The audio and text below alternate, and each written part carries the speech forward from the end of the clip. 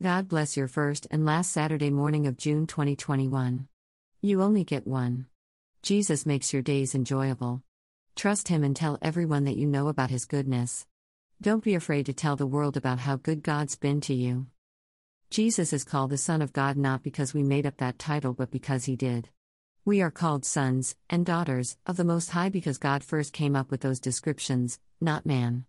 Jesus was a son before the world was created. Father, Son, and Holy Ghost. Isn't that awesome? People forget that God created language and words. What He says, goes. Appreciate being named after God Himself and ride that wave until you put every evil being underneath your feet where they are with your Father, Savior, and Comforter and should be with us as well. The world is waiting to hear good news. Will you be a deliverer of it?